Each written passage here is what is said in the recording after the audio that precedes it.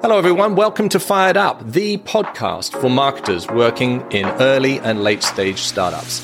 I'm Morgan McClintock, the CEO of startup marketing agency Firebrand. We've launched this podcast to interview the best in the business, but I'm not going to do it alone. So please meet my co-hosts.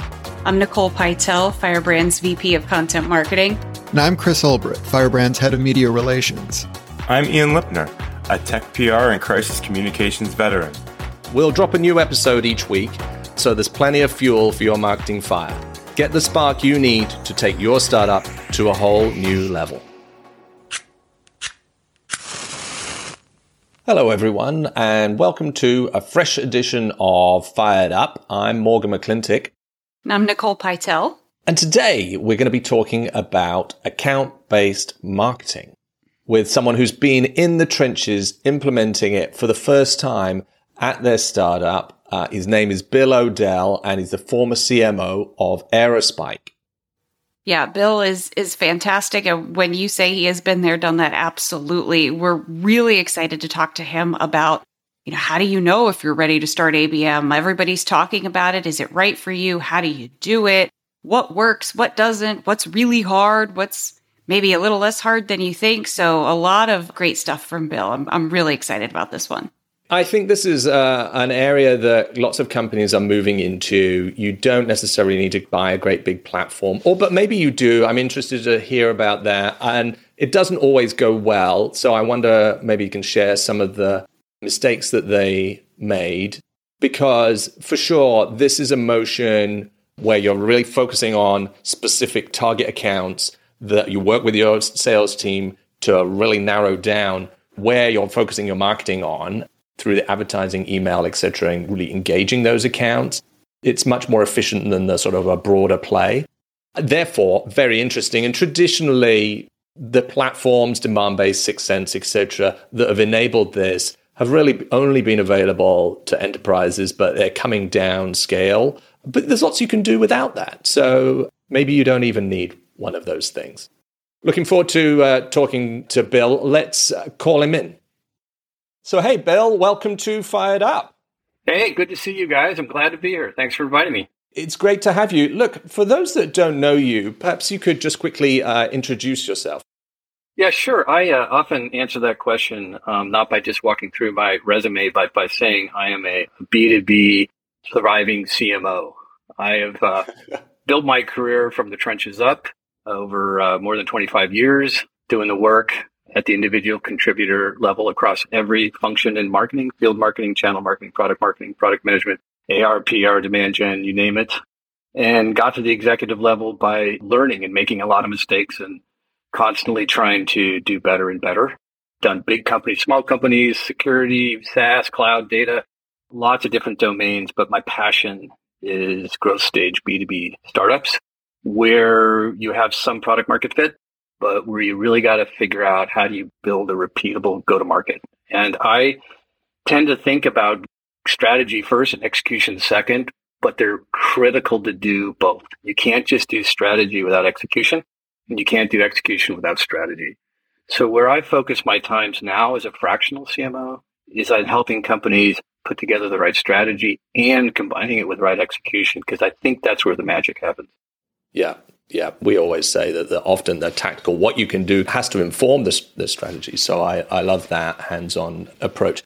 And today we're going to be talking about ABM, and one article that caught my eye, which is in search engine land, is about some trends for 2024. And an interesting data point here that they said that, hyper-targeting strategies like ABM are popular in B2B, but because of the increasing cost in those targeted traffic and because of people churning jobs so quickly, there's going to be a decrease in adoption of that because the cost per acquisition is too high compared to just a broad-based approach. And I'm not sure if I agree with that, but I wondered what you thought. I don't agree with that. I mean, I read the article and I looked at the numbers, and I think it comes down to, again, if you have a good ABM strategy coupled with good ABM execution, the data on it in terms of reduced cycle times for sailing, the increased ACVs and all that are just compelling. And this isn't just me saying it. This has been, researched for a long time. So I appreciate what the article said, but I think the devil's in the details. And there is a cost to complexity, but there is a return on that if you do it right. If you couple it with what we used to do, which was the spray and pray, and you need to just hope through sheer volume and force of will, somehow somebody would stumble across all the noise you were throwing out there and come to you. It's just that somebody has to convince me that's more efficient. And I just don't believe that's true. I believe in ABM. I think it's here to stay. I think most B2B companies that I know and CMOs that I respect are still going down that path. And again, I think it's just, did you have the right strategy and the right execution to make it deliver on the results? So let's start with that sort of basics then. I agree, like big companies are moving towards ABM. But when we say that, what do we mean? What's the difference between an ABM strategy and that sort of a broader based marketing approach? It seems kind of silly. In retrospect, when we weren't thinking ABM, now you look at it and go, well, what were we thinking about? I mean, it's all about who's your target market.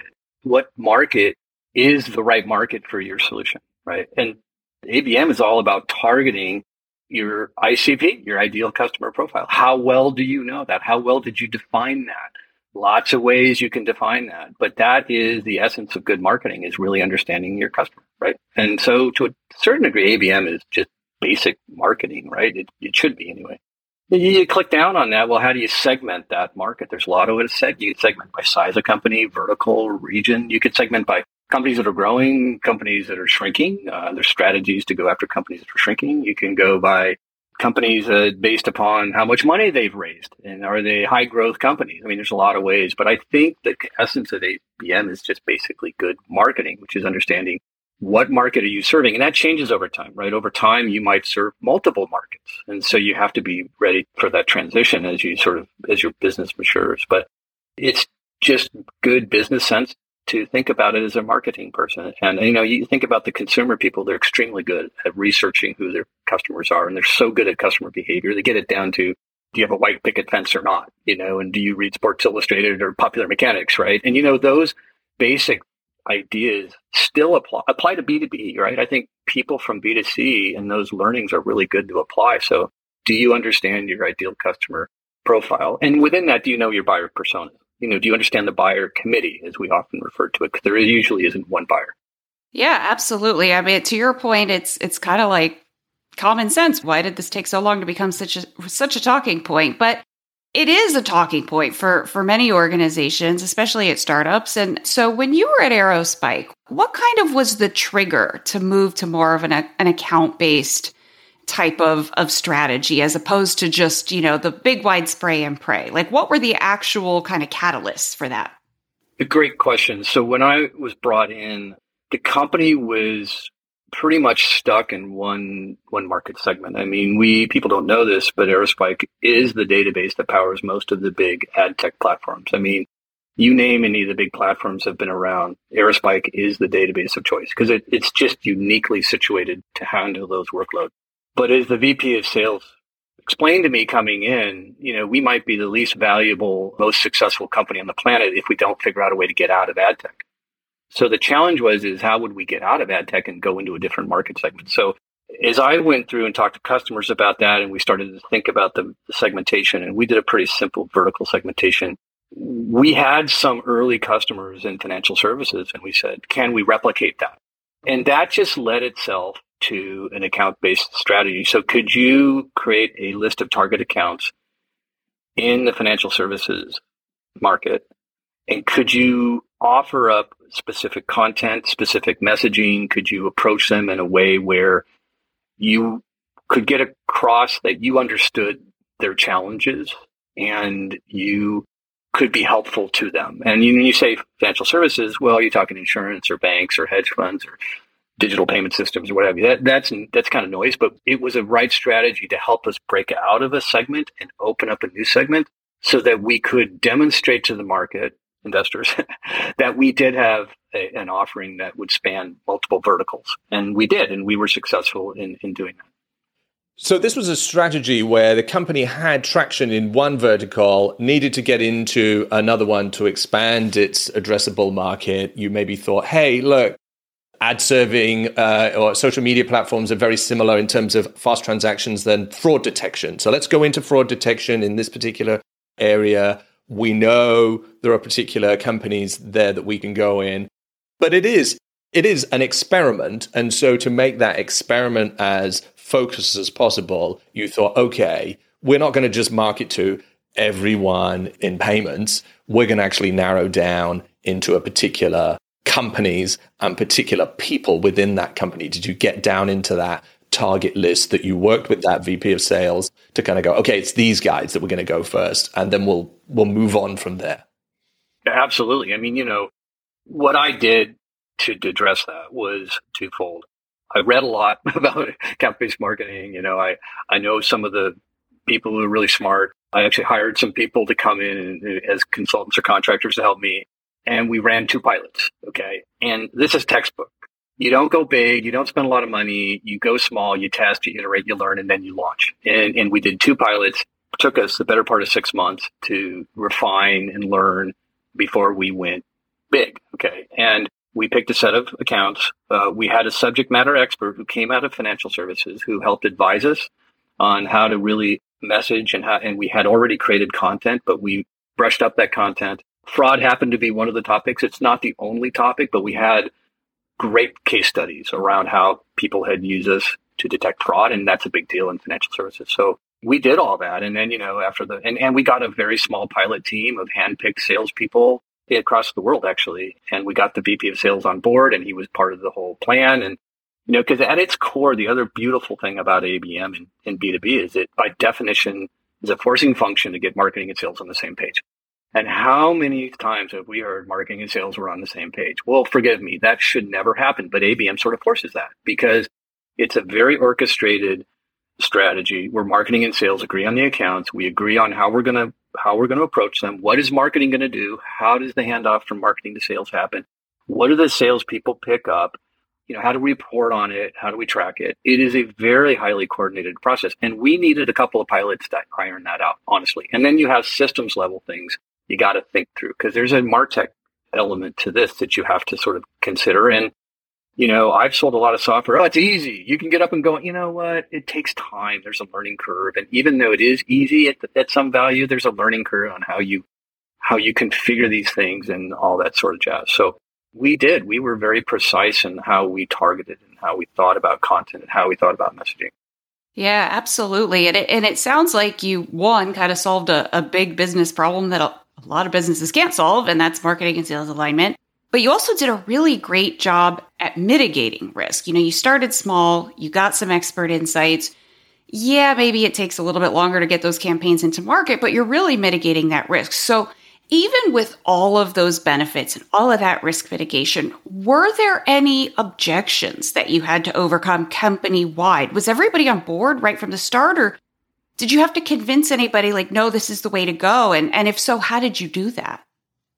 Well, if I back up a little bit, I started at Aerospike as a fractional VP marketing, actually. And I was asked to come in and help out. And after a while of just trying to understand the business, I said to myself, this is a perfect company for ABM. And when I went and floated that trial balloon by the VP of sales and the CEO, they looked at me like I had a third eye. I mean, they're like, I had no idea what I was talking about. I go, company's not ready for it. But when the CEO sent me an email or something on a weekend that said, hey, I'm hearing a lot about this ABM, I said, okay, the timing's right. Because if you don't have institutional buy-in all the way to the C-suite, it's really, really, really difficult. I don't know if that was an objection, but it was certainly something I had to sort of think through in terms of, was the organizational ready for it? And I had plenty of other things to do. I had plenty of problems to solve that were more foundational. Once we got going, there is an expectation, I think, a certain level of impatience amongst salespeople. I've been in sales and I had a number and I'm impatient because I got to make my number and, I want marketing to help me, right? But, to expect that there's a light switch and you just turn it on and all of a sudden these accounts appear on your doorstep ready to sign up is just, it's not true. And it takes time. And so one of the things we had to sort of constantly message was it's going to take time. You pre-write emails in LinkedIn InMails and you script BDR calls and you try to come up with the right recipe of how those things are going to get somebody to even want to get on a phone call with you. And they don't always work. And sometimes it's not that they weren't good. It's just the buyer wasn't ready. So I think one of the biggest things is just reminding the team that it takes time. It takes a lot of time. It could take 18 months, 12 months, 18 months until this stuff really kicks in. And so you just have to say, be patient. But when you start to get traction, you start to get people on the call and you celebrate it and you go, what did you learn? And, you try to replicate that. But there's a lot of, salespeople are patient. They got a number. They want it now. And so you just have to constantly coach people through that. What other objections? Does it work? I don't have financial services companies in my territory, so they're doing nothing for me. Be patient. We have a rollout plan. We're going to have other verticals. We're going to start with one and we'll roll out others, because ultimately, if you don't organize your entire company around a vertical, and we didn't, we had regional, people, which is typical. You have to pay attention to be able to, how do you take care of the other people that still want marketing help, even though there's no accounts in their territory that line up with those particular target accounts. And so, what we did is we just rolled out verticals sort of successfully in succession to sort of address that dynamic. But at the end of the day, sales, when I was in sales and I went from marketing to sales and I took over a team, I said, whatever marketing is telling us to do, we'll do whatever makes sense, but we got a number make and we're not going to wait for them. I am not going to tolerate somebody said I couldn't make my number because of marketing. We're going to go make it happen. That's how salespeople operate. And so salespeople don't sit around, but you do want them to be part of the campaign. But on the other hand, you expect them, they're going to go off and, do their own prospecting and, make their own noise. And so that's just expected. So it definitely sounds like a journey here. And there was the impetus, which was we need to get into a new sector. There was the timing they had to come together, like the maturity of the business, let's just say. And the company sales team was regionally based, which, as you say, is very common. But the ABM motion, by its very nature, had to be verticalized. So there's kind of a mismatch there. You had to sort of put together a team. You mentioned you brought in, this is a new muscle that the business is building. You brought in some consultants on the outside. You brought in some subject matter experts in that vertical to kind of give you the credentials and credibility there and help sort of generate the content. But internally, what did the team look like? I know VP of sales and CMO are definitely part of it, but who else is on the team?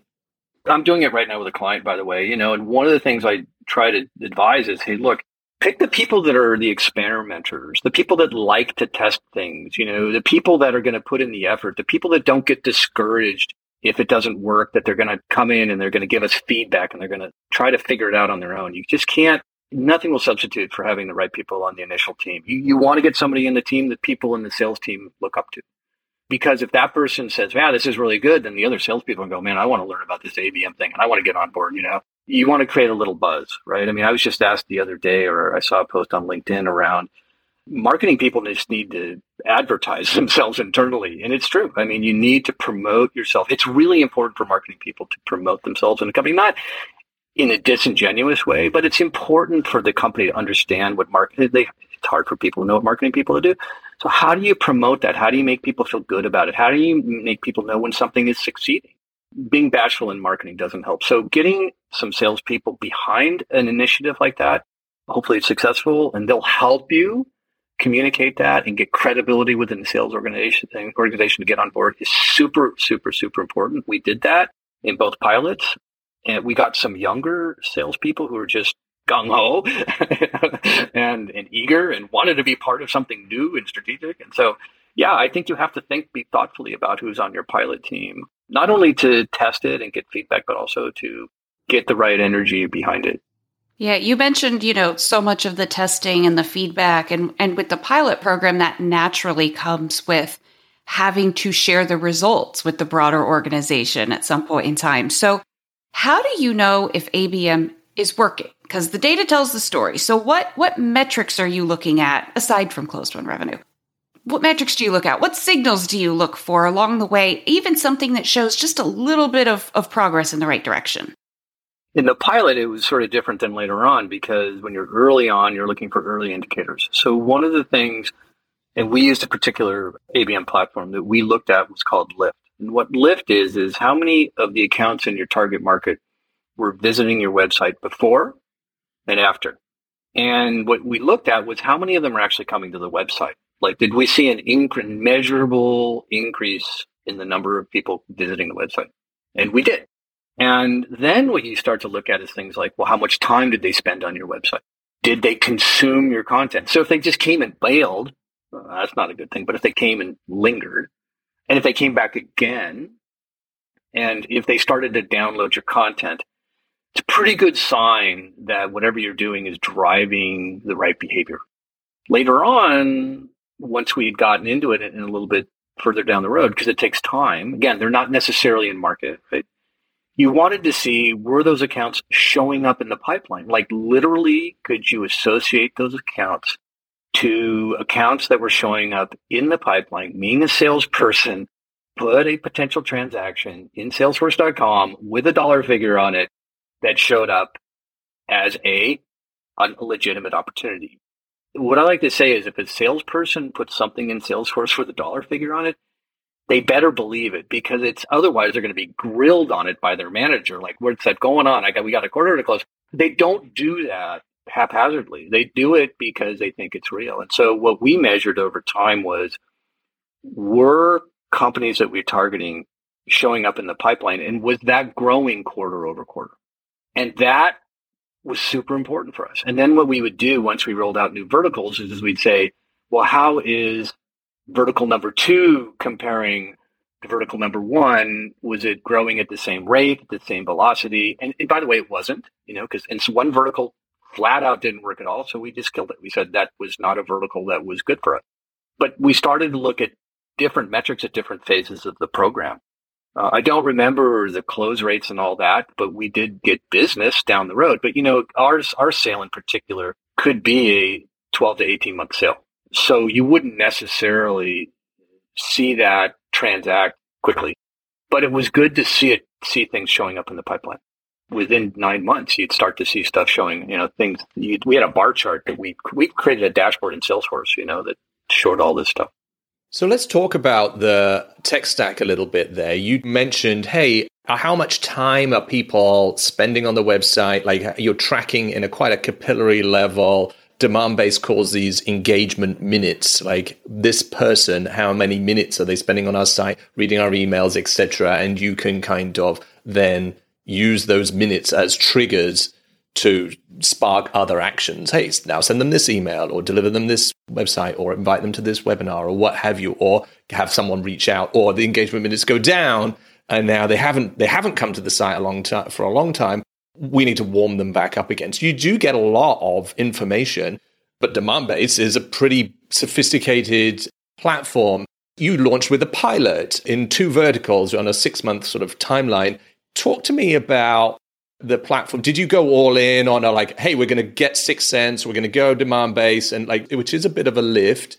Or did you start with something smaller? Hey, we're just going to build some custom match lists in Google Ads and LinkedIn to sort of replicate that before we get into this larger platform? We went with a platform, I guess is maybe because I had lived through the early days of Salesforce and Marketo, and Demandbase, who we used, had been around, and they happened to be a customer of ours, but that wasn't the driving decision.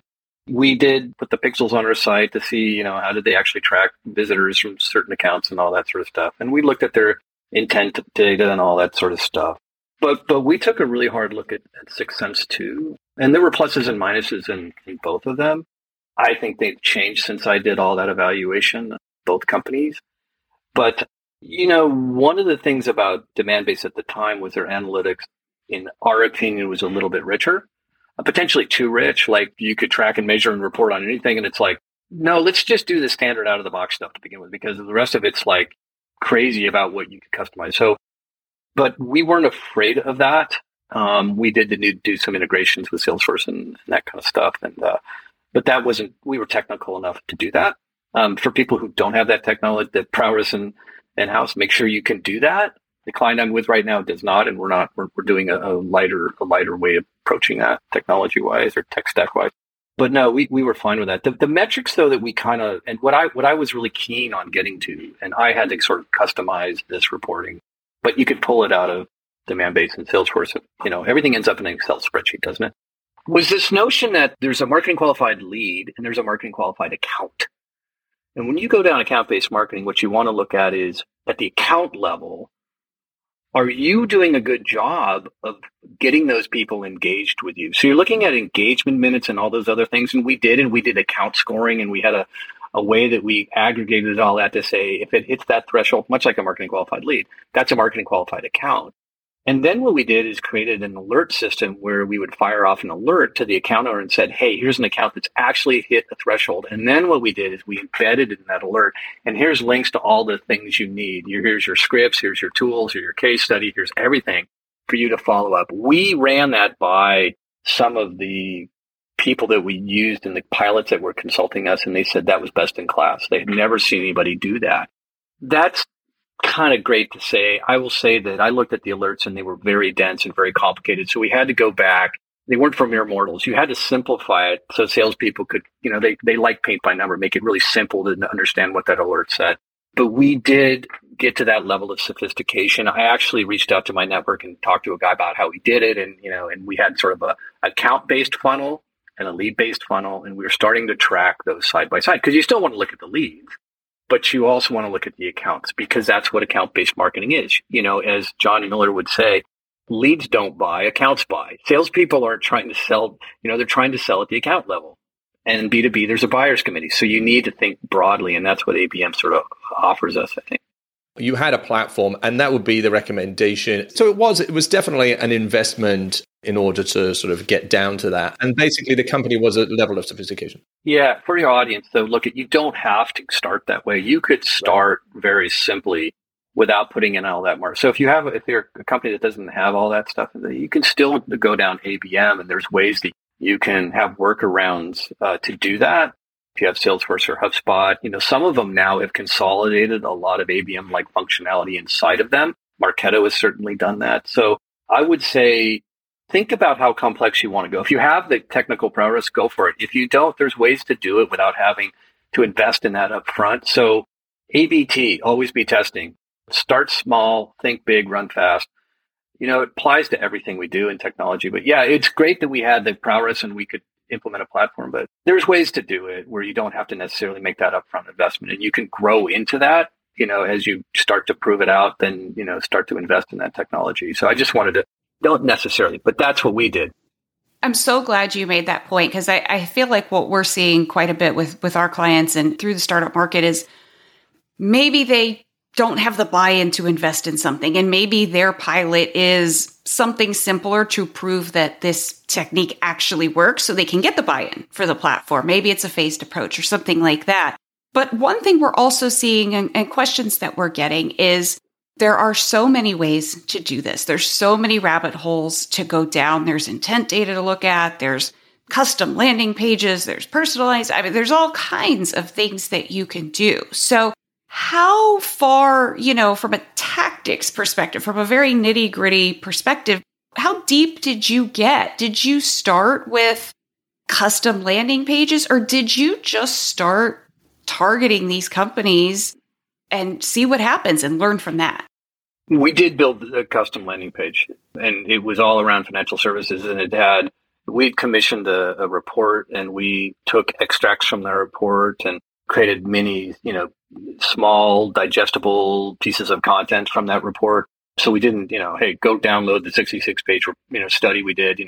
We just took it into smaller pieces, and we started to try to educate stuff, top of the funnel, really educational, and then sort of get, well, if it was almost no content about Aerospike. It was just pure educational. Here's some content to start to educate you on why your data architecture matters if you're trying, if you're a financial services company, and how you need to rethink what your data architecture really is and that kind of stuff.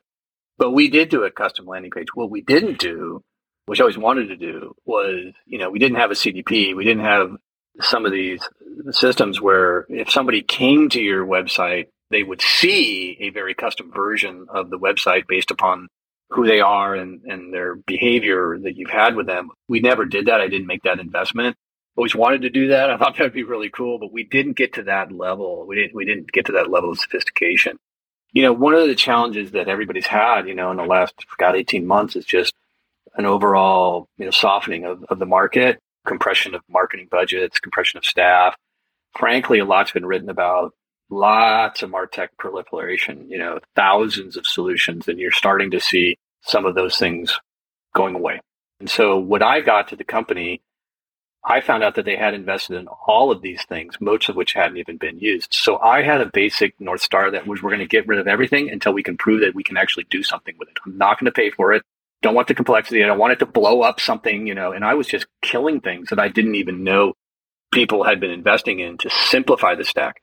I would caution people to not overly complicate the stack. Start simple in general, and then add complexity as you can and as you think it makes sense, because it's another integration. It's another thing that might screw up something else, and just proceed with caution. But there were things I wish I had done, just didn't get around to it. But there are some pretty sophisticated tools out there that you can do personalization at scale, which is the challenge with all this is, how do you do personalization at scale? So we didn't talk about some things we did that didn't work. I'm happy to talk about that if you'd like, but personalization at scale is a challenge. Yeah. Well, we're not going to let that pass. So what did you think was going to work and ended up not? Well, we got a little ahead of ourselves and a little, we're overhanging our skis, so to speak, where we started to micro segment. VP of Sales is very eager, rightfully so, that within the financial service, there's a lot of very there's small segments and in other segments. And so we had a goal to try to roll out like 9 segments in 60 days.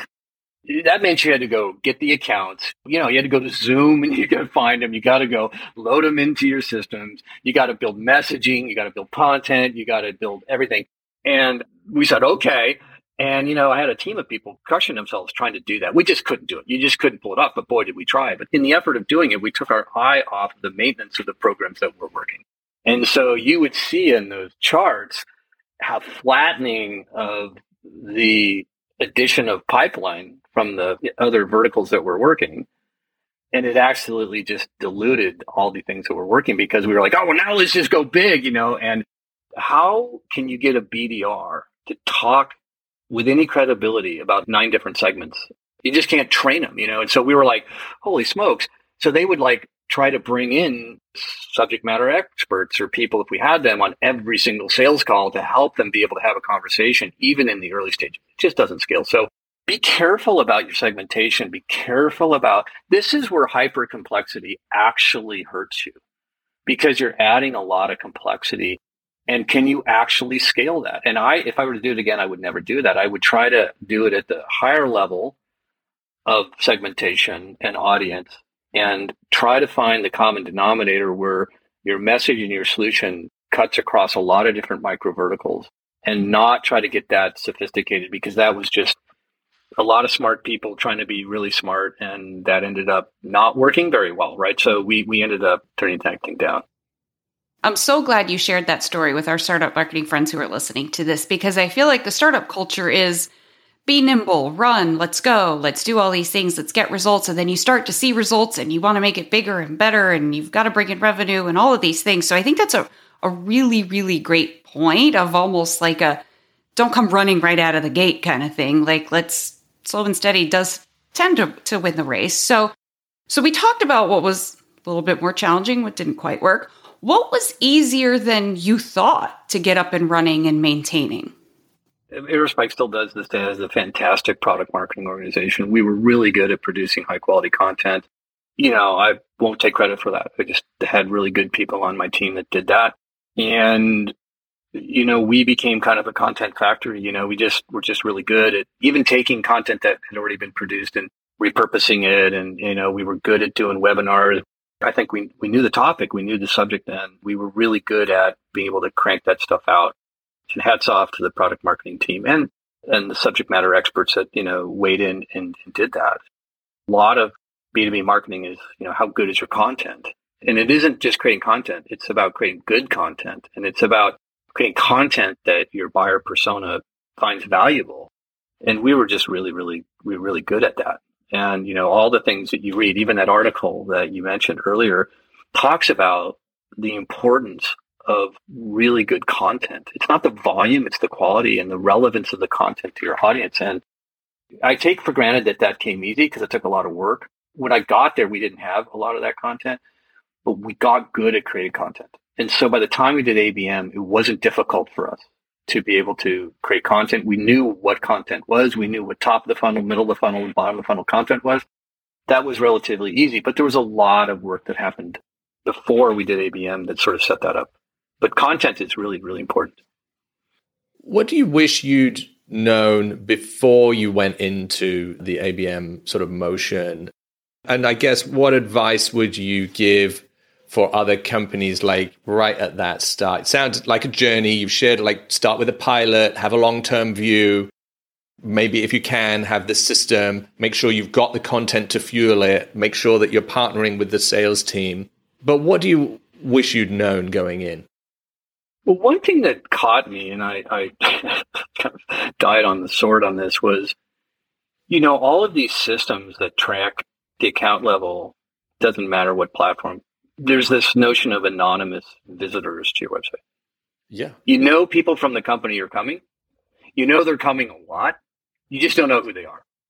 And so what I really struggled with was convincing sales that, look, I gave you Zoom info. You know exactly who the buyer personas are. You actually probably, if you went through and looked at the leads that came in from those accounts, you actually have people that you have actually talked to before. Do not concern yourself with the fact that if I tell you an account is heating up, that I can't give you exactly the person and their phone number and their home phone number. That's why we gave you all those tools. And that's frankly what a BDR organization is for, is to go be the Marines, to do the trench work, to go figure out who was it? Who are the people coming to the website? I can't give you their names, but I gave you all the tools. That was a struggle. And I just had a hard time convincing a very impatient sales organization to go, why am I paying attention to all this? Because you can't deliver me a name and an email and a phone number. And I go, well, I gave you everything around it. You just have to go do the hard work. And that was a very difficult thing for us, and I would suggest to anybody, try to make sure it's clear up front when you go in that that's the expectation, and that you set up your BDR team and your SDR teams, whatever you call them, to be able to use those tools, to be able to go root out. And it may be that you never find them. But, what I would say is, well, you could cold call or you could warm call. You can cold call a bunch of companies that have not been to the website, or you can try to figure out who's coming to the website. What would you rather do? I've been in sales. That's what I would tell my team to do. But it takes time. Sometimes, impatient salespeople are like, I'm just going to go do what I used to do. It's hard. It's a constant battle, I think. Yeah, absolutely. So what advice would you give to a startup team that isn't huge? Because a lot of startup marketing teams aren't very huge. So maybe they don't have, a team that can fully devote their time to ABM, or have the resources to bring in some consultants or some experts or something like that. But they know that ABM is going to move the needle. What advice would you give to them as they were just starting out on this journey? Keep it simple. Keep it dead simple. Do a pilot. Don't try to do it without doing a pilot. Agree on the pilot. Agree on it. Start small. Get a small team of people that are experimenters, that like to try new things. Set the expectations. Look, I don't have a light switch. It's not going to turn on. We're going to do this together. We're going to learn together, and it's going to take time. But keep it simple. Do not go buy a bunch of technology and throw at it. That's going to take you a lot of time and money. That is just not the way to do it. You can do it, man. You could probably do it in spreadsheets if you had to. It's really very simple if you break down what you need to do. But keep it really, really simple, and continue to educate people. I'm doing it now with a client, and I'm continuing to educate people on what it is. I put together a basic overview of, this is what ABM is. This is why it works. This is why it's a strategy, it shouldn't be called account-based marketing. It's an account-based strategy. These are the components for one to be successful. And I'm still having to go back and remind people, because it takes time until you kind of, like anything else, until you get on the bike and ride it and fall down, do you realize what it is to ride a bike and to ride a bike. And you got to get in and get experience with it, but you just have to keep reminding people what it is, because for people who haven't done it, it's new. And, as marketing people, our job is not only to educate the market, it's to educate the company on the strategy and making sure that they understand it. And, sometimes I forget that. I go, okay, I told you once, you're going to remember. No, I got to keep back, and I got to keep coming back and telling you. And that's to be expected, because you're building muscle, and it takes time. That's brilliant advice, I think. Working in startup marketing, there is always this impetus to work quickly and for make things happen. Expect instant results. This is a long-term commitment, but it can really pay dividends because it's a strategy. And if done right, as you did at Aerospike, it helped them move into a new vertical, several other verticals thereafter, and really sort of start scaling and standing out from in a very competitive area. And so that's sort of testament to that strategy working. So our next section is called Fired Up 5, and this is our quick fire round in which we ask a few personal and sort of general questions. So I'm going to hand it over to Nicole. Take it away. Yes, I promise these questions are much easier than the kitchen sink we just threw at you, Bill. So first up, what would you do if you were not in marketing? I'd be a teacher. I've always wanted to be a teacher. I really enjoy trying to instill or pass along knowledge to other people. I've had a chance as a manager to be able to watch people grow and mentor people. I've been able to lecture at the university level, both undergraduate and graduate. And it's just fun to see people's eyes light up and, hopefully be an inspiration to them and help them on whatever their life journey is. What's the best career advice you've ever been given? Wherever you start is probably not where you're going to end up. I actually started as a commercial banker. And yes, I was actually a commercial loan officer, and I lent money to all sorts of interesting small and medium-sized businesses and learned a lot. And I actually learned accounting to the point where I got honors at my graduate school in accounting. And look what I'm doing now. It has nothing to do with it. I think the most important thing is to get going in a career, take the best shot at what you think you're interested, but just you'll learn as you get out there as to what motivates you, what you're good at, but don't stress it out because, stressing it out at the front end doesn't help you. It's like anything else. Get in there, mix it up, learn, and life will take you in the direction you're intended to go. I believe that to my core. And then I would say, just don't ever hesitate to ask for advice. Always seek out advice. Always look for mentorship. Always look for people who can help you. Networking is not just networking. It's just how we learn. We learn from other people. We learn by engaging people and asking questions. Don't be afraid to say, I don't know something. You're going to learn. And by the way, failure is to be expected. I wrote an article on that and posted on LinkedIn. Go have a read. Congratulations, you failed is what I called it, because we all fail. So rather than put your head between your legs, learn. What did you learn from that? And then, always be growing through your failures. Celebrate your successes, but failures to be expected. Love it. Love it. Go check out Bill's article, everybody. So speaking of a good read, what book do you most often recommend? Well, there's some non-business books I really like, but I won't bore you with that. One of the ones that I've glommed on, and it's been around for a while, was by David Meerman Scott, called The New Rules of Marketing and PR. And I almost think it's a must read. It really challenges companies to think like media companies. You're basically publishers now. You're publishing content, and your content really is what's going to help your audience come to you and respect you as being an authority.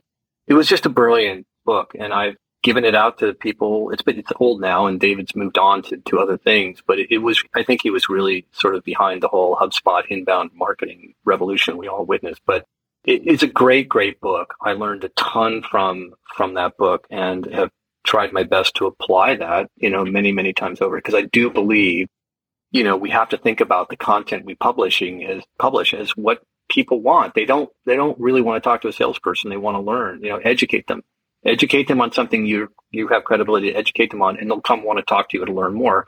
It's a basic idea, but I think that book really framed it in a way that I understood.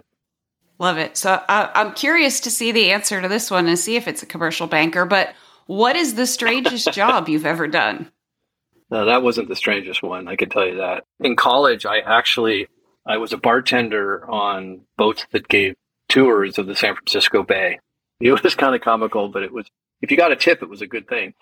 You dressed up in little Navy suits, like the Love Boat, with the little bars, and you greeted the guests, and we went out on the San Francisco Bay, and sometimes they were just high school grad parties, and sometimes they were other celebrations. It was a load of fun. The one that I liked the most was the guy who was celebrating his wife's it was a birthday or an anniversary, but he was out on a sailboat, sunset cruise, put all of his guests on the cruise boat, and they met in the bay.